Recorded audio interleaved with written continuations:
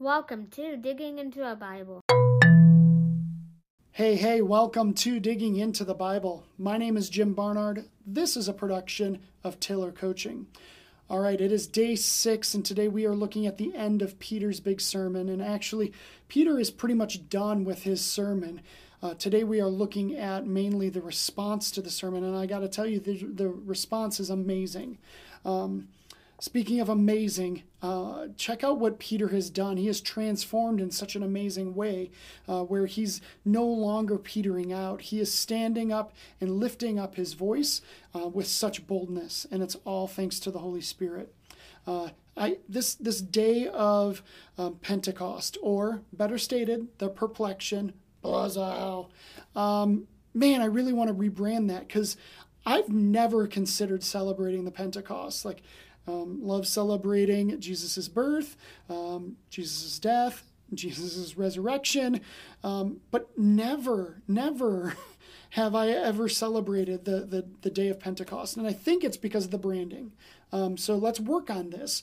But such an important day, and this is exactly what we're looking at today, is exactly why it's so important and so amazing. So with that as the backdrop, let's go ahead and dig in. This is Acts chapter 2, starting at verse 37. Now when they heard this, they were cut to the heart, and said to Peter and the rest of the apostles, "Brothers, what shall we do?"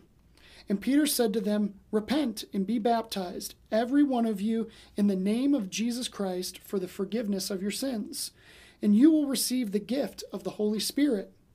For the promise is for you and for your children and for all who are far off, everyone whom the Lord our God calls to himself." And with many other words he bore witness and continued to exhort them, saying, "Save yourselves from this crooked generation." So those who received this word were baptized, and there were added that day about 3,000 souls. All right, so I love this so much. What an amazing response. That statement of being cut to the heart. Man, what a strong statement. Why were they cut to the heart? I think they recognized, due to Peter's gusto and boldness and him being able to effectively call back to the Old Testament and the prophecy, they realized that they were culpable, that they were responsible. Even if the people in the crowd weren't necessarily Pharisees or Sadducees or any of these people literally responsible, some of them were. But some of the people in the crowd were the same people saying, "Give me Barabbas, yeah!" Basically, let's be done with this Jesus character. And so they were culpable. And it cut to them to the heart to make that kind of mistake.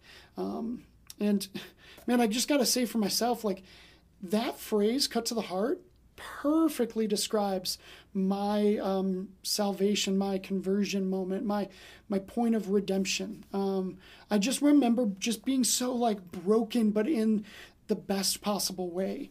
And that phrase, being cut to the heart, really encapsulates it. It pierced me in such a odd, unique, amazing way. And I'm so glad that the Holy Spirit was able to, and with such strength and boldness, to be able to get this message out to the masses. 3,000 people gave their life, committed themselves to Jesus, and they believed and they repented and they were baptized. And oh my gosh, I can't tell you how amazing that would have been to observe. I remember getting to be a part of a day of baptism where we baptized 50 people, and that felt just like an unbelievable rock star kind of moment. It was the best. But multiply that by I don't even know how much that is. 3,000 people came to a realization that Jesus is Lord. So 50 days from Easter. Easter is April 4th this year. 50 days later, it's Sunday, May 23rd.